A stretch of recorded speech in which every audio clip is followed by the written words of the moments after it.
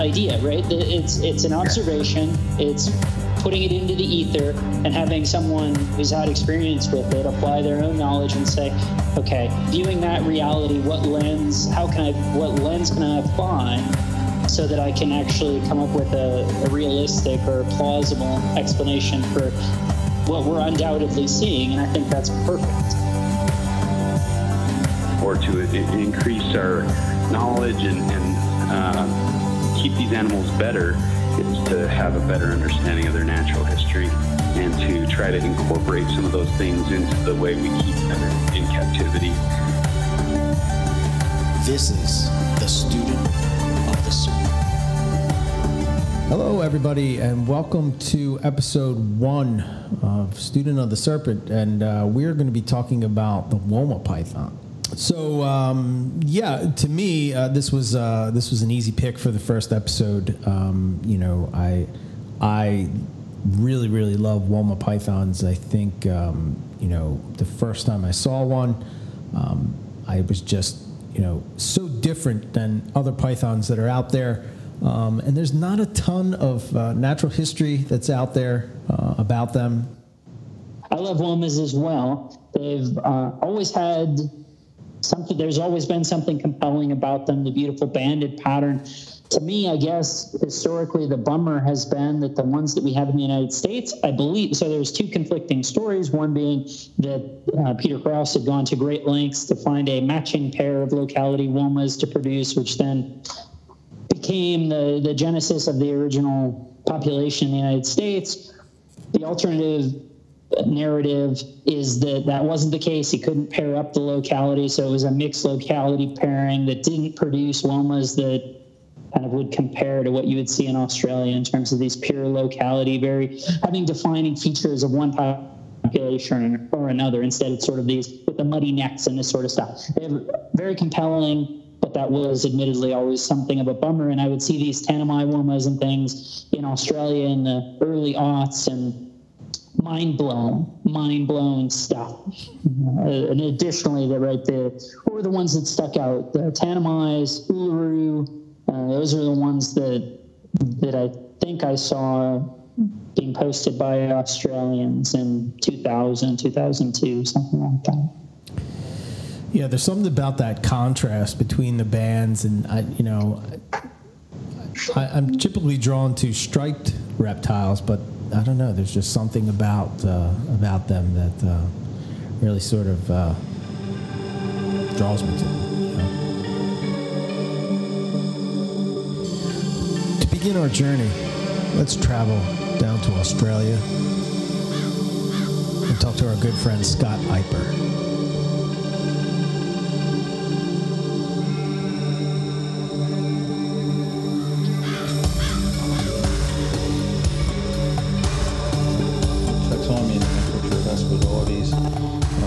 Has been fairly stable. In 1882,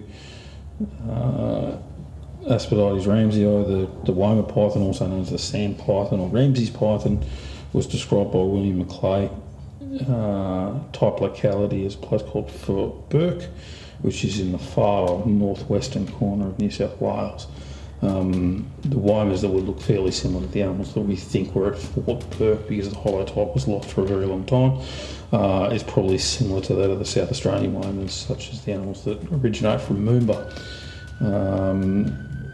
In 1913, Aspidotes calaris was described by Longman. They are described from the type locality of Avondale Station, which is near Cunnamulla. These animals are very similar to what people sort of coin as being the southeastern Queensland Womas, which are the ones that are found in the Brigalow. They're characterised by big black markings over the eyes, i.e. the name calaris, meaning collared. After that, the taxonomy of the Australian Aspidotes basically didn't change until about 2009, when Raymond Hoser described 3 subspecies. Those subspecies haven't gained wide acceptance, largely due to the Kaiser et al. paper that came out. The subspecies names are Aspidides richardsonesi, Aspidides panoptes, and Aspidides neildavii. Neildavii and richardsonesi have exactly the same holotype number, so there's something going wrong there. They are both from near Port Hedland.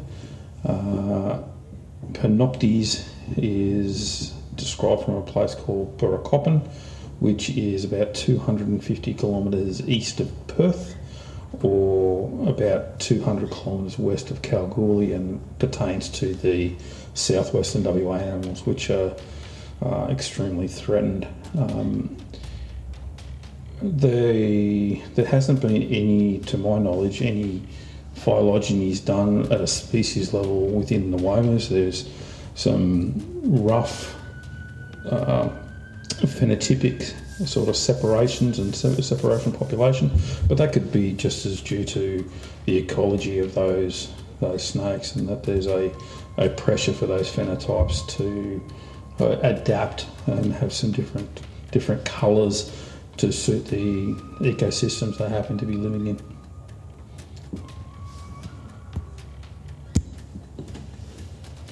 A couple of experiences that I've personally had with wild womas.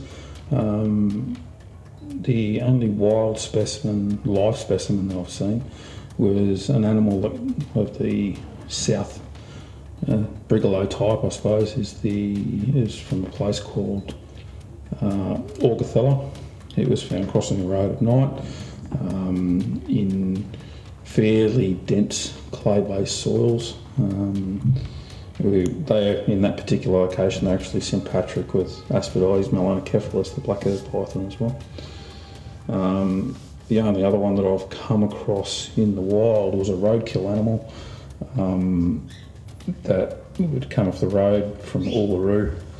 It was a juvenile and it was found in February, so it sort of suggests that in the wild, at least around Uluru, those animals are hatching in February or late January, certainly in some locations.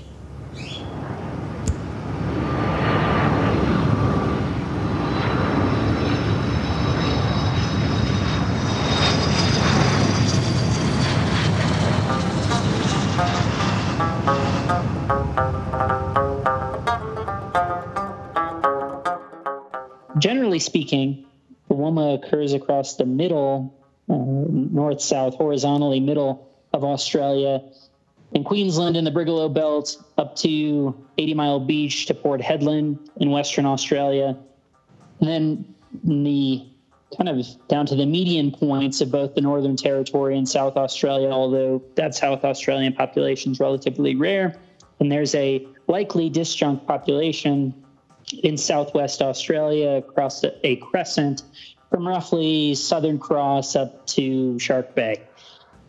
At this point, it seems like there's basically 4 different general areas that you would go to find a woma python, or at least to have a shot at finding a woma python.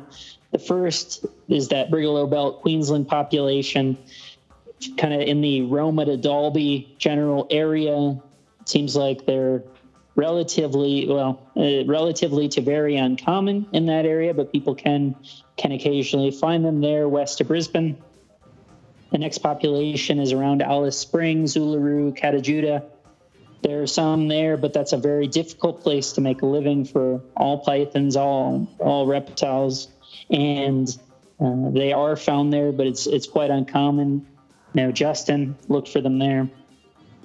Additionally, kind of maybe the most common area and a point of interest would be between Port Hedland and 80 Mile Beach is a place where you can find both womas and blackheads in the same spot. In the Northern Territory, there's a spot as well. It's the populations of black-headed pythons and womas get close to one another.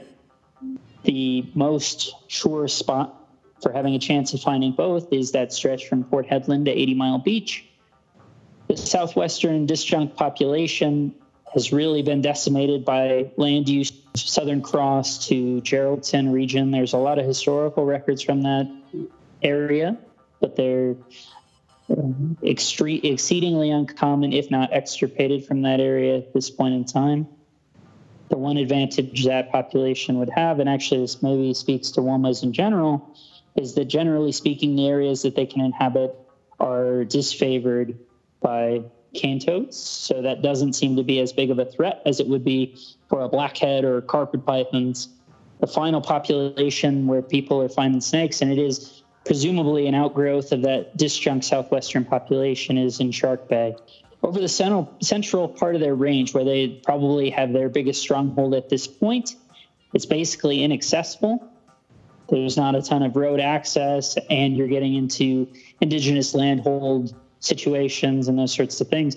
Speaking of which, we can go to the Malcolm Douglas clip from the late 80s, early 90s, where he goes out with some indigenous folks and they find a couple womas and they proceed to kill and eat these beautiful womas that particularly at the time would have been tens of thousands of dollars were they to be publicly available in the United States or Europe. Maybe like we could hit on the, like, because womas and blackheads look similar body type, their heads are basically different. Any thoughts on why? I know typically, blackheads are coined that they're sticking their head out of burrows to sort of bask in the sun, but I think that's kind of like been not, disproven, if you will. But what would be the difference? Why would one have an orange head and one have a black head? Do you have any thoughts? Yeah, I mean, I don't know. I suppose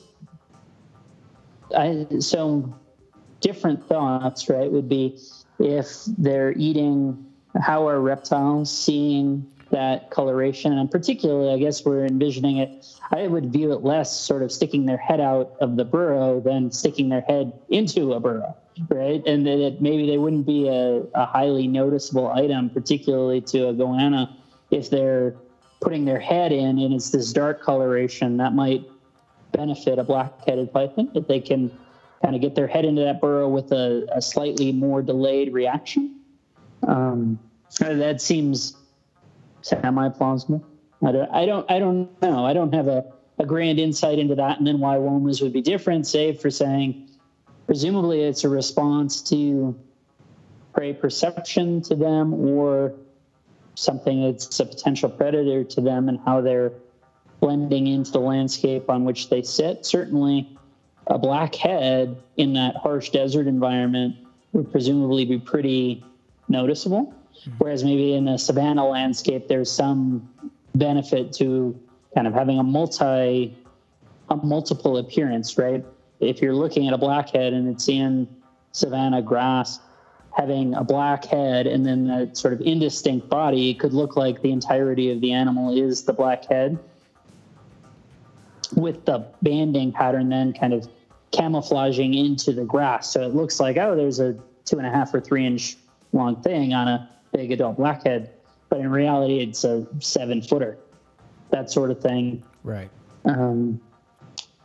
That being said, in West Australia, right, where you get the strong black on white impression on the blackheads, presumably it's not the same influencer. And we kind of see that, right, where you have eastern blackheads have this more muted, generally speaking, body appearance, where you have a highly contrasted look in the westerns that evokes a California king snake that lives in a not entirely dissimilar environment.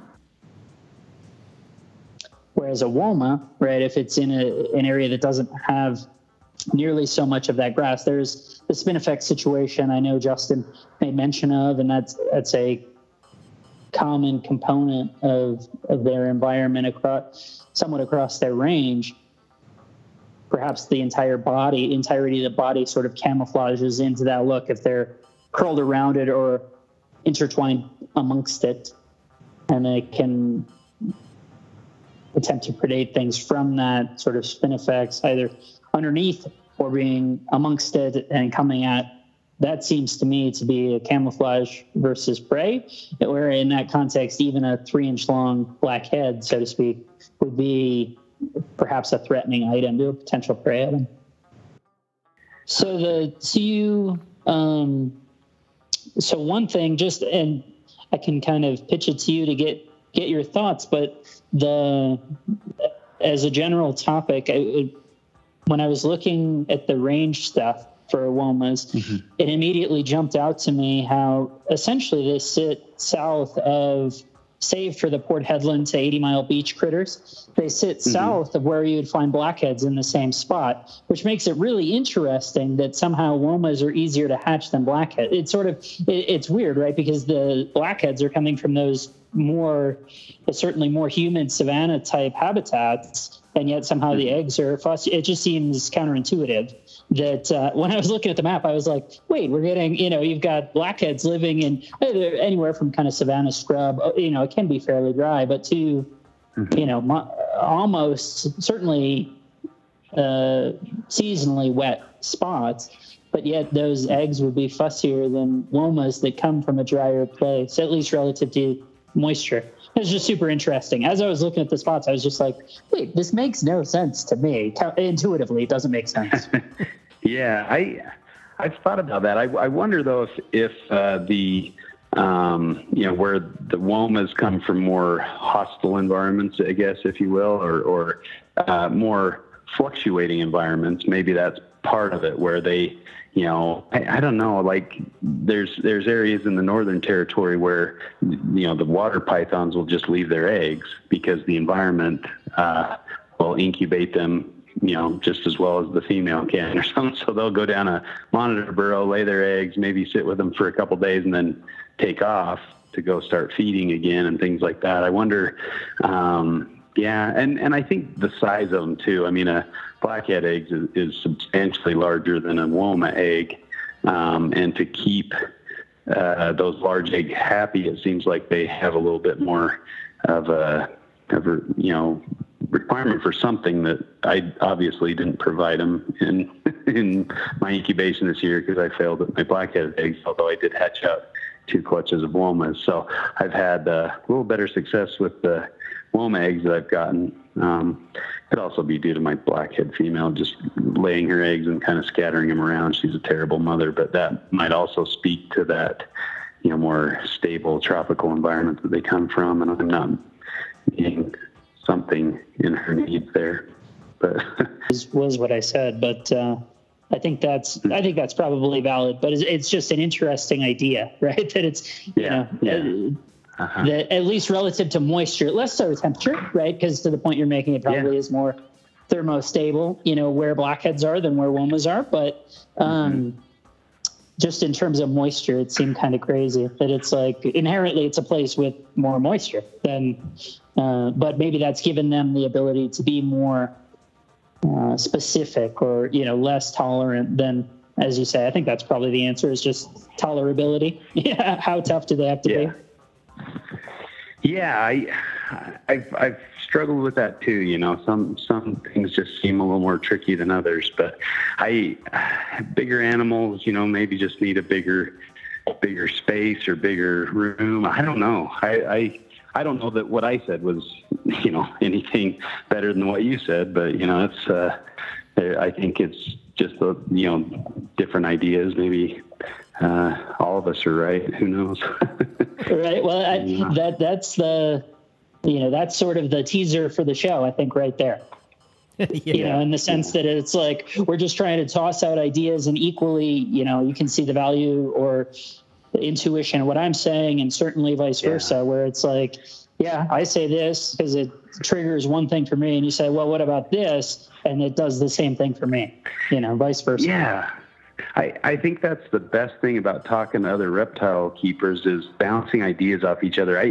I think those are the most fulfilling phone conversations, is when you can, chat about different hypotheses or ideas with somebody, and, all the egos or preconceptions are gone, and you're just kind of trying to figure out, what's going on with your animals. You're not trying to sound cool or sound authoritative or something. You're just chatting with your friend and bouncing ideas off of each other. And I think those are when I have my best insights into keeping reptiles is when I get, those triggers or those insights from somebody else who's worked with the same species and maybe has a little different perspective on them or a different experience with them that can give you, spark those ideas or spark those hypotheses and help you come up with something that's testable or feasible.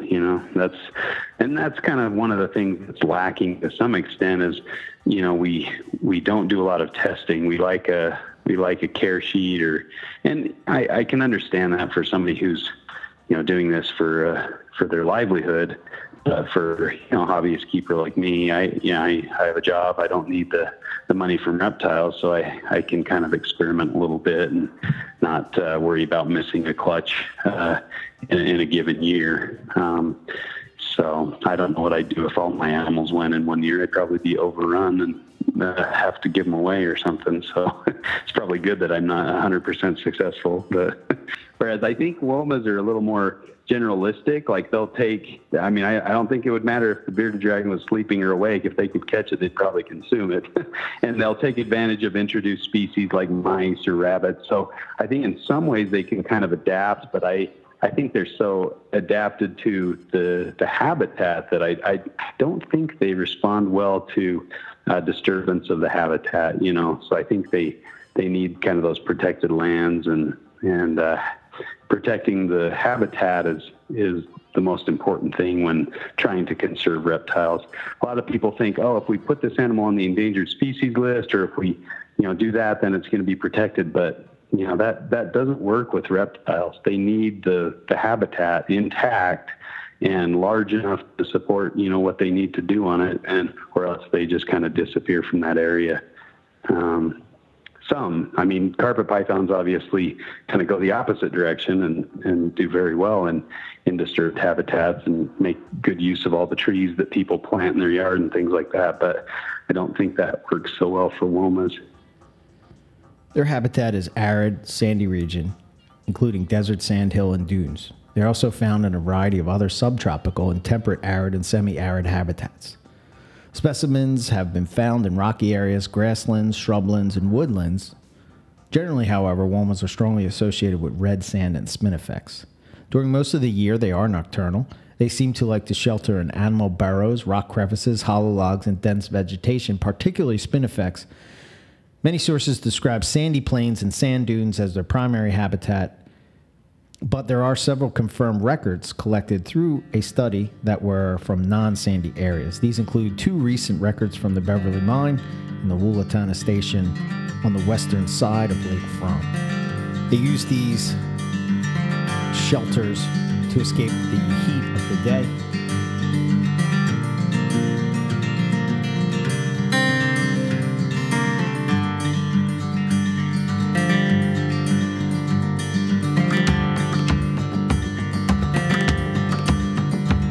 In this segment, we're going to talk about WOMA python behaviors. And we're going to discuss some of the ways that they have evolved to live in such harsh climates and have adapted to be able to be successful in these areas. One interesting tidbit that affects both pythons in the genus Aspidites, both the WOMAs and the blackheads, is their lack of external pits. For more on that, let's talk to Justin Julander and see his thoughts on that. So the heat pit question is pretty fascinating. They do have a kind of those rostral heat pits. So hold the phone. What exactly is a heat pit? So vipers, pythons, and boas have holes in their face called pit organs, which contain a membrane that can detect infrared radiation from warm bodies up to 1 meter away. At night, the pit organ allows snakes to, quote-unquote, see an image of their predator or prey, similar to like an infrared camera. The images of the predator come to mind. But this gives them this unique extra scent. Okay, enough rambling. Let's get back to it. But definitely reduced compared to other species, of python in Australia, especially, like the carpet pythons. They have very noticeable heat pits and large heat pits. And so I would imagine that the original ancestor to all these pythons likely had heat pits. The other part of the story is that their blackheads and womas are the most recently derived, meaning they've appeared on the scene most recently in terms of in evolutionary terms. And so you would expect that trait to have evolved due to their lifestyle. I would imagine as Australia got drier and hotter, it pushed more things into trying to better compete in these niches. They had various adaptations, of course, to a more arid habitat lifestyle in a more arid habitat. And so I imagine as they moved, into these drier areas, those heat pits would likely get in the way as they're kind of capitalizing on their more burrowing behaviors or utilizing those habitats. And I imagine, especially with some of the desert regions, that's to go underground is the way you survive in those areas. And so, heat pits and underground behavior doesn't mesh well. There was a really cool paper that studied womas and followed them, radio tracked them. And a lot of the year they spent underground in these rabbit burrows, both in the hotter times of the year as well as in the cool times, I believe. And, they'd come out to hunt or find a mate or whatever. And they'd go down in these burrows to lay their eggs and to, weather the storm, whether it be hot or cold. And so, that underground behavior definitely would not gel well with heat pits. So I imagine over time that was the impetus for those to go away, or for the animals that were born without those to survive and propagate and have more adaptive nature to the environment. But it's definitely difficult to say how that occurred or in what time period that occurred. But I would imagine that was the way it went, where their ancestors had heat pits and they evolved to lack those heat pits to adapt to the arid environment. But that's not the whole story. Is it accurate that they have a sensory organ that's located in the rostral scales? Has that been shown? The rostral scale has been shown to have some heat receptors.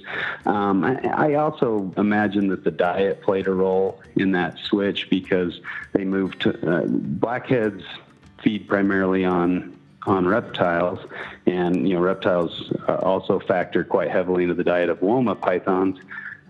So you don't need the heat pits as much when you're hunting ectothermic prey versus hunting mammalian, endotherms. So that's probably another reason why they evolved to not have heat pits. In thinking about it, that's what I would conclude. Diet probably played a role in that as well. There isn't the competing pull, right? So there's the push of living a subterranean lifestyle, and then there's not the competing pull of still eating a predominant mammalian diet or endothermic diet, as you say.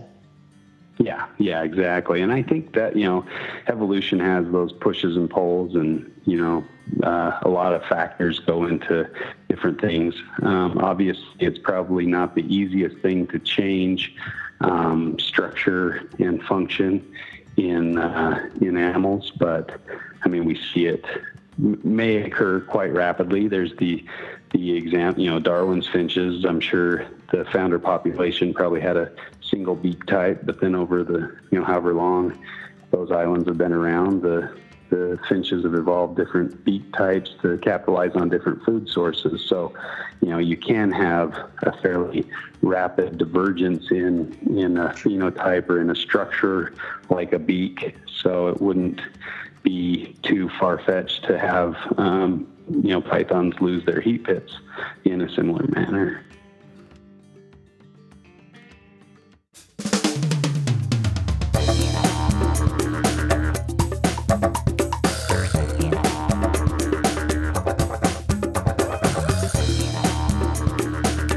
speaking of behaviors, there was a paper by Melissa Bruton, Arboreality, Excavation, and Active Foraging, Novel Observations of Radio-Tracked Woma Pythons. What I found interesting about this paper was that not only did they record arboreal behavior, they recorded excavation behavior, and there was some interesting stuff as far as their feeding behaviors. Typically, you wouldn't think of Woma pythons as an arboreal snake, and that just really kind of surprised me. And apparently, what they're doing is they're coming up on dragons that are sort of sleeping in these trees and preying upon them, which I found quite fascinating. As far as the arboreal behavior, 6 of the 12 that were radio tracked demonstrated arboreal behavior. Both sexes were demonstrated to have this behavior equally. Pythons were observed up to 10 meters high in these trees, with 2 to 4 meters being more common. All arboreal observations commenced at night and were completed by dawn. 8 of the 10 arboreal observations were confirmed prey stalkings, and the remaining 2 occurred as the womas were descending from the trees. All arboreal observations occurred during warm weather in the Australia summer season. During arboreal activity, Woma body temperature was warmer than ambient air temperature during 9 out of 10 observations. Mean snake temperature on arrival at an arboreal observation was 25.8 degrees Celsius and ranged from 20.5 degrees Celsius to 30.5 degrees Celsius, whilst mean ambient temperature on arrival was lower than 24.1 degrees Celsius, ranging from 19 degrees to 27 degrees Celsius. What's your thoughts, Rob? Yeah, I mean, I guess the only point would be, right, that when we talk about ambient air temperature, that's a shade temperature, and presumably the trees that these are climbing in this habitat are not particularly lush. So you're probably talking about sun exposure. So they're exerting themselves, which I wouldn't present in an ectotherm as actually generating heat, but they are kind of they're probably being exposed to direct sunlight. So that action is putting them into sunlight, sun movement, assuming these aren't nighttime readings, in which case I guess it would be residual heat, to a willingness to get quite warm, which, again, speaking of ectotherms, right, is speaking of energy consumption. So I guess that's the thing that I would draw, is that they have to be pretty the snakes have to be pretty optimistic of a feed. Otherwise, it's potentially a risky behavior, right? They're expending a lot of effort, caloric effort, both in the action itself, but also in the temperatures that they're exposing themselves to. So if they're not successful to offset that expenditure over the long term, that would be detrimental. One of the coolest videos I've seen of Woma python behaviors was in a video from a video called Killer Instinct, and it was Australian Pythons by Rob Brettel. Rob, maybe you could touch on exactly what's going on with this. Being associated with often hot, sandy areas, or at least hot surface temperatures, it seems like womas have the ability to ridge their ventral scales, raising themselves up, minimizing their ventral contact with the surface that they sit upon. We see this as kind of a V-shaped appearance, which in sand can produce an interesting pattern or evidence that they've transited through an area. Presumably the same is applicable in more rocky habitat, like what you've just discussed, although it might not be as sturdy. So it seems most likely to be something associated with their sand when they're in sandy habitat. The next observation was the excavation behavior. There was my first insight into this behavior was actually a video on Facebook where somebody had a more naturalistic type setup for the Woma python that they were keeping, and the Woma was sort of digging out the burrow, if you will, and this seems to be something that they sort of do in the wild. They were observed excavating soil 2 times during the study. The first digging observation occurred early in the afternoon, which was 2 p.m. on a hot summer day, with full cloud cover and storms developing.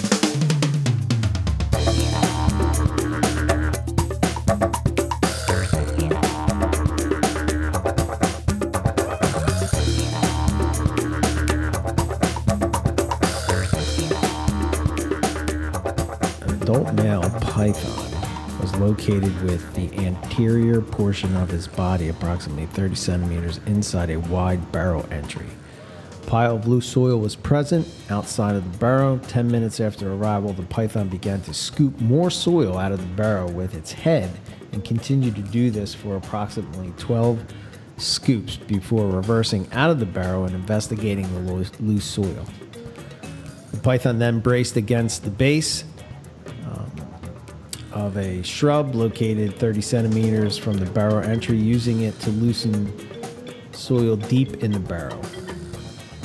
So basically, I guess what they're doing is they're sort of wedging themselves against this shrub so that they can sort of use it as leverage to make it easier to dig out these burrows.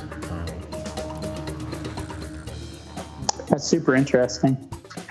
After leveraging against the shrub for a further 5 minutes, the python slowly moved down into the burrow entry and disappeared. The Woma had moved 400 meters from its last known burrow at 55 hours after the digging observation, had moved a further 260 meters to shelter in a well-established ground burrow system. The second digging observation was of a small adult female at sunset late in summer. It was a warm day with some clouds present. Whilst locating the python with an adult Gouldiei, was observed retreating from the top of a hollow log within 1 meter of subsequently determined location of the python. On arrival, the head of the python was deep inside the slender burrow, and the tail was jerking erratically from side to side, a behavior identical to that observed previously during prey attack. The python proceeded to scoop the dirt out of the burrow using her head in the same manner as described. The scooping movement exposed a small amount of loose soil at the burrow entry, indicating the Woma had just commenced digging. The python continued to scoop out the dirt for another 2 minutes before abandoning the excavation to enter a very small burrow 1 meter away and underneath the log from which the Gouldiei had retreated. 8 minutes later, the python slowly exited the same burrow, stopped intermittently, and moved back past the excavated burrow before exiting the area. The python had moved 125 meters from her previous location, and 55 hours later, she had moved 250 meters further to a hollow log shelter. Very cool. Yeah, that just fascinates me that they do that. But I guess that, I mean, they would have to shelter in those burrows to escape that heat during the day. Yeah. I imagine, you know. So I guess you got to figure out a way to, if you can't fit in the burrow, you got to figure out a way to fit in there, you know. And it's just fascinating to an animal that has no, you know, limbs is able to achieve that. Feeding behaviors in the wild occurred both at night and day, but occurred more often at night. The 9 ingested prey items include various monitors. 8 prey stalking behaviors were observed, though not all were successful. 7 of the 8 observed prey stalking behaviors occurred in trees at night, and prey included 5 adult eastern bearded dragons. All feeding observations occurred during the Australian warm season between October and March. The 13 feeding records were dominated by reptilian prey. So 90%, 92% of what they were feeding upon was reptiles, which I find interesting because I thought the blackheads were more of a reptile specialist than Walma pythons. Yeah, I mean, it could be a sample size question, or it could just be one of those things where we have our sort of common knowledge or common misconception here in the United States of what they do. And we say, oh, well, comparative to blackheads, Walmas eat a much higher percentage of mammalian prey. And maybe that either was true based on old study information, represented the populations that were studied previously, or is just entirely sort of a captive fiction that we have maintained here in the United States. And then we compare it to actual data, and it's not the case. Yeah. Interesting. So what was your thought?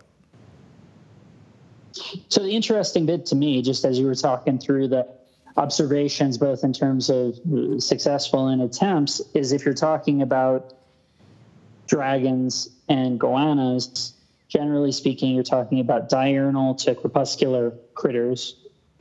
And versus when you are, so if you're talking about a reptilian diet, if they're feeding at night, and we're talking about dragons and goannas as the prospective prey items, then those should be sleeping. Those are things that should be resting down for the evening. They're in their dormant phase of the day, as opposed to if they were going after other snakes, for the most part, those would be active at night, and maybe the relevant hunting time will speak to that.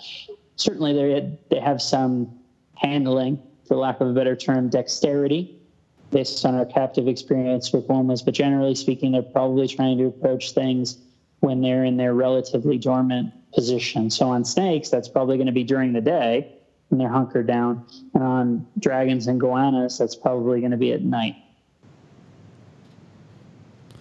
Yeah, that's very interesting. Just looking at this feeding behavior in this paper, one of the things that they talk about is, Walma pythons being very secretive, spending 74% of their time underground, and 95% of the time in inaccessible shelters such as hollow logs, mounds of dirt, large piles of wood debris. I wonder, is there any kind of information out there, or are they falling into the Owen Pelly, situation where, it's not that they're really not that commonly found. It's just that they're not where we would observe them. I think there's something to that. Certainly, though, in terms of southeastern Queensland and southwestern Western Australia, humans have moved there, and those are places that have been heavily modified, generally speaking. And so we do have access to that spot, and that does seem to have caused, at a minimum, local reductions, if not locality extirpations. But I do think across kind of the center of their range, to the point you're making, accessibility, whether in terms of road infrastructure, access to different land, kind of indigenous versus private versus public land access situations. And finally, even when you have some of those habitats that are just not easy to get to, right? So there is a road, but it's it requires a great investment of time. And this is the point you raised in the Owen Pelly by comparing it to Owen Pelly's, is that it either requires a great deal of time, effort, expense, or just has the potential to sort of strand you. I know when we were talking before our first trip with Scott about a potential to kind of hit southwestern Queensland, and he said, well, yeah, it could be all well and good, or you could get a sandstorm that comes through and you could be stuck there for 2 weeks. So that really speaks to kind of a potential risk investment, right, where you could get stranded in an area, and obviously for us that would cause heaps of problems in terms of getting back, missing a flight, all these different things. So you're less likely to go to that area in the first place if you're cognizant of that risk. Yeah, you don't want to get stuck in the outback. That's for sure. You know what I mean? In Baduri or whatever. Yeah, sure. It totally changes your perception after being in that hot Australian sun, not wanting to be stuck there. That's for sure. An interesting feature of WOMAs, at least based on kind of historical information compared to captive stuff both in the United States and Australia, is the variability in clutch size that we see. So if you would ask me based on sort of at a general guess, what would I say? I would probably say, 6 to 10 to 12 eggs, something like that on average, maybe creeping slightly higher on WOMAs descended principally from larger populations. But Joe Brettel in 1982 had a female lay 28 eggs, which to me is just bonkers. I would never have thought that plausible. Wow. So yeah, that's pretty amazing. You know, that's double kind of double a high end estimate that I would have, and that perhaps that reflects my own prejudice, but it's also in line with sort of published documentation, whether it's the 94 Barker book, and other things. That seems amazingly high. Yeah, and there's not a lot of we were talking about breeding, but there's not a lot of available knowledge about reproduction of this species in the wild. Probably more so in captivity, I would think. Yeah, 100%. Other than that, I mean, in terms of the sort of process of breeding and the time frames, they seem pretty normative, right? Talking about laying 3 weeks, 3 to 4, 23 to 30 days or so from the post-ovulation shed to egg deposition, and then hatching in approximately 60 days at sort of normative python temperatures, presumably kept a little bit drier, referencing kind of their preference for drier habitats. It is interesting. I know we talked to Justin about this a little bit.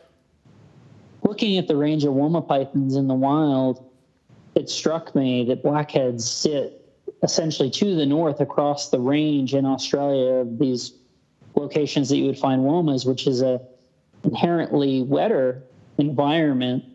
But in captivity, we find, at least in the United States and Europe, that black-headed python eggs are more susceptible to wet conditions, while Woma eggs are, while still doing best in drier conditions, are more, generally speaking, more tolerant of humidity during incubation than our black-headed python eggs. It was just fascinating to see. We talked to Justin about this a little bit. He has some excellent theories on that point.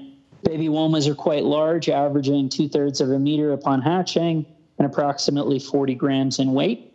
They show solid contrasting colors when they're born, and this becomes particularly bright and noticeable at about a year of age. They typically look their highest contrast, their best around a year of age.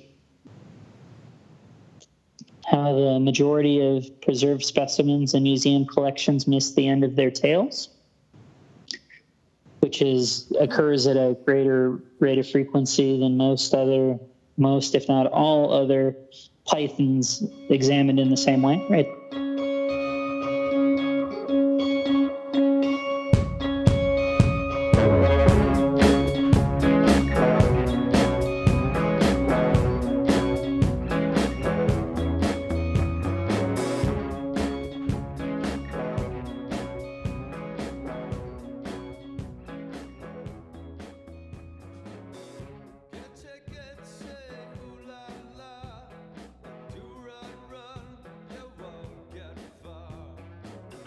All right. Well, I'd been looking for Womas in the wild before. My dad and I went on a trip to Central Australia, and that was one of the targets, right? We took a kind of a detour to an area where they were supposed to be pretty commonly found, and we were driving through the sand, and I don't know if you've driven through sand, but it can be a little sketchy sometimes when your car starts to sink down. You don't want to get stuck in sand in the middle of nowhere. And this was like a brand new road that they built, I think probably for some mining venture or something.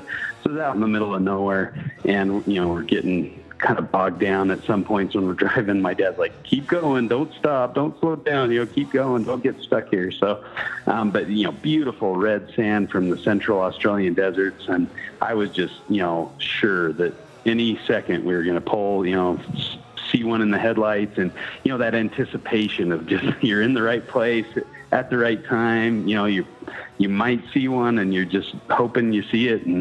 And I didn't see it. We drove all night, and I think all we saw was one little gecko.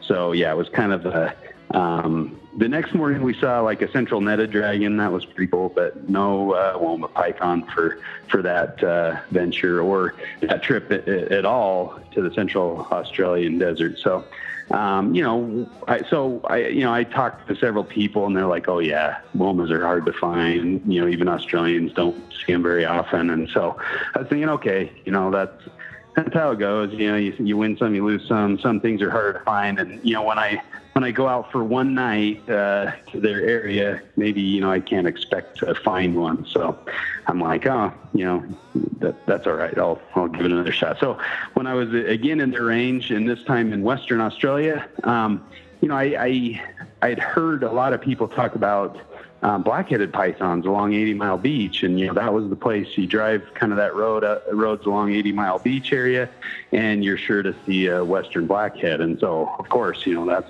that was another species that was high on my priority list. I knew that the two species came in very close contact or even overlapped in that area. So I was thinking, maybe I'll get really lucky and see a Woma. So we were headed outside of the town of Port Hedland, and like maybe 10 minutes, as soon as basically we cleared the city limits, there on the road was a python. I thought for sure it would be a black-headed python. I knew it was striped and looked, black-headish, and I just had it in my mind that I was going to find a black-headed and not a Woma. But it turned out to be the other way around. It was a Woma right there in the road, just waiting for us to, as soon as we entered the desert habitat, there it was, just sitting right in the road. So, of course, I was just thrilled. My wife's like, do you need a bag to breathe into? Are you okay? Are you going to be all right here? And so jumped out of the car, checked it out, pulled it off the road, of course, for its own safety. And then I never touched it after that, right? So, but I watched it, videoed it, just took pictures, and I was just sat there in awe. Like, this thing is, incredible animal, and how just happy I was and fortunate I was to find one. Of course, the habitat was kind of sandy. It was dominated by spinifex. And that was, once I released the animal, it went kind of underneath some spinifex clumps. And I don't know if you're familiar with spinifex, but it's pretty impenetrable. It's kind of like a big mat of cactus thorns, that look like grass. They look really innocent, but they are pretty nasty. So, definitely, I kind of almost thought, should I have taken more pictures? And in retrospect, yes, I probably should have spent like 6 hours sitting there with that animal, because we didn't find much after that. And if only you knew, in retrospect, I would have spent a lot more time with that animal. But I'm thinking, this is right out of town, we find this awesome animal. This night's going to be crazy. And it turned out, we didn't find any blackheads on that trip or a subsequent trip, and didn't find any more Womas either. But so that's my only Western Australian Aspidaites that's been alive. I found a couple DOR blackheads, but oh man, that made up for whatever. I can't complain. I found a Woma in the wild, so that's about as good as it can get. So I'm pretty stoked that was the case. But I still remember, like, after I got back in the vehicle and we were driving away from it, this song came on the radio. Like, we were out in the middle of nowhere. Like, I was flipping through trying to find anything to listen to kind of keep me awake, and all of a sudden I get on this radio station and they start playing If I Had a Tail by them. So every time I hear that song, I think of the Woma that I found in Western Australia, and it just brings a big smile to my face. So, that kind of was one of the highlight experiences on all my trips over to Australia, for sure. I'm ashamed I'm obsolete in the land of the free, immortality of fire.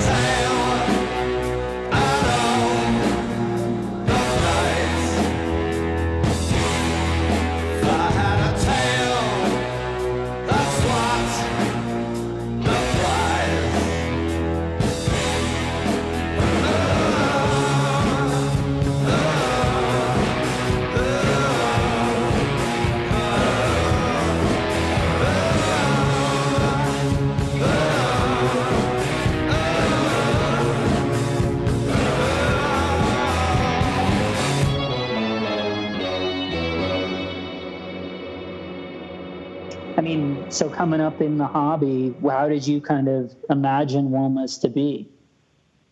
Or was it like a thing that you always were looking to, you know, from Frank in the 80s, early 90s, or Casey, or whatever you were seeing it, and it's something that you were like, man, one day I'm going to have those, that sort of a feeling, an aspirational snake?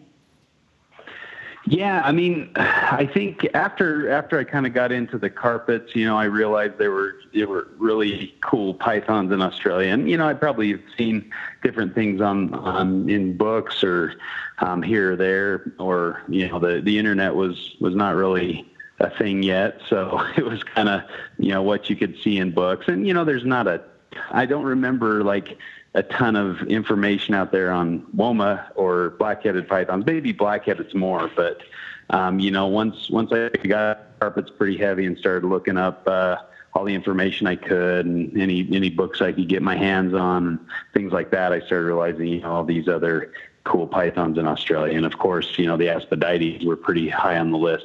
I think probably the blackheads are probably more that iconic Australian snake. You know, for some reason they just have picked those over the WOMAs to be kind of the one that they put in all the books and things like that. So I probably I remember seeing more black-headed python images, and you know, they were really cool. But then, you know, you find out there's one that looks very similar, but you know, different in a lot of ways, has a bright orange head and, you know, some sunglasses that look pretty cool. So you know, it kind of piqued my interest for sure. I think, you know, probably Python Pete's website was one of the you know, earliest times where I went, oh, these are really available. You know, you could actually buy one. You know, of course, they were several $1,000s at that time, and so I definitely couldn't afford them just getting into the hobby. But, you know, it was like one of those things like someday, you know, that's going to be something I'd love to work with. But yeah, the Python Pete WOMAs were just phenomenal looking. They were really just orange and cream banded, and you know, just, and he had a good way of kind of painting a picture and making, you know, things just really stand out and look really amazing. So had really good photography on his website and stuff. So yeah, that was something that definitely caught my interest. When I was, you know, looking for places to buy a jungle carpet python, you know, he had jungles and WOMAs and blackheads and a bunch of other cool stuff. So that really got me thinking about those. But one of those things where I didn't think I'd actually be able to get them anytime soon. Well, I think out of the two Aspidaites, they were probably the more achievable, or they weren't as expensive as the blackheads, but they were more commonly produced. I guess they were a little easier to work with. So the price on the WOMAs was at a more manageable level sooner. So I guess based on price, I could afford WOMAs before I could afford blackheads, and so that's kind of one of the deciding factors that I went with WOMAs first. So, and also I think when I originally, you know, was thinking, no, this probably doesn't fit, but when I was originally thinking about blackheads, I really wanted to hold out for the Westerns, and so they were a lot harder to find and very expensive. So, you know, I kind of had to wait a little longer for those. But yeah, WOMAs to be within my affordable range sooner. And then, you know, I got an opportunity to work with some animals from Python Pete that, you know, he sent over several breeder animals as he was getting out of the hobby. And they were just, you know, beautiful WOMAs from a diverse range. His kind of strategy to breeding a lot of these reptiles was to get animals from every collection possible and then kind of, you know, mix them together with, you know, other really nice individuals and try to come up with unique looks or diverse looks for his collection. So kind of been a good way to do it, and he produced a lot of really nice animals.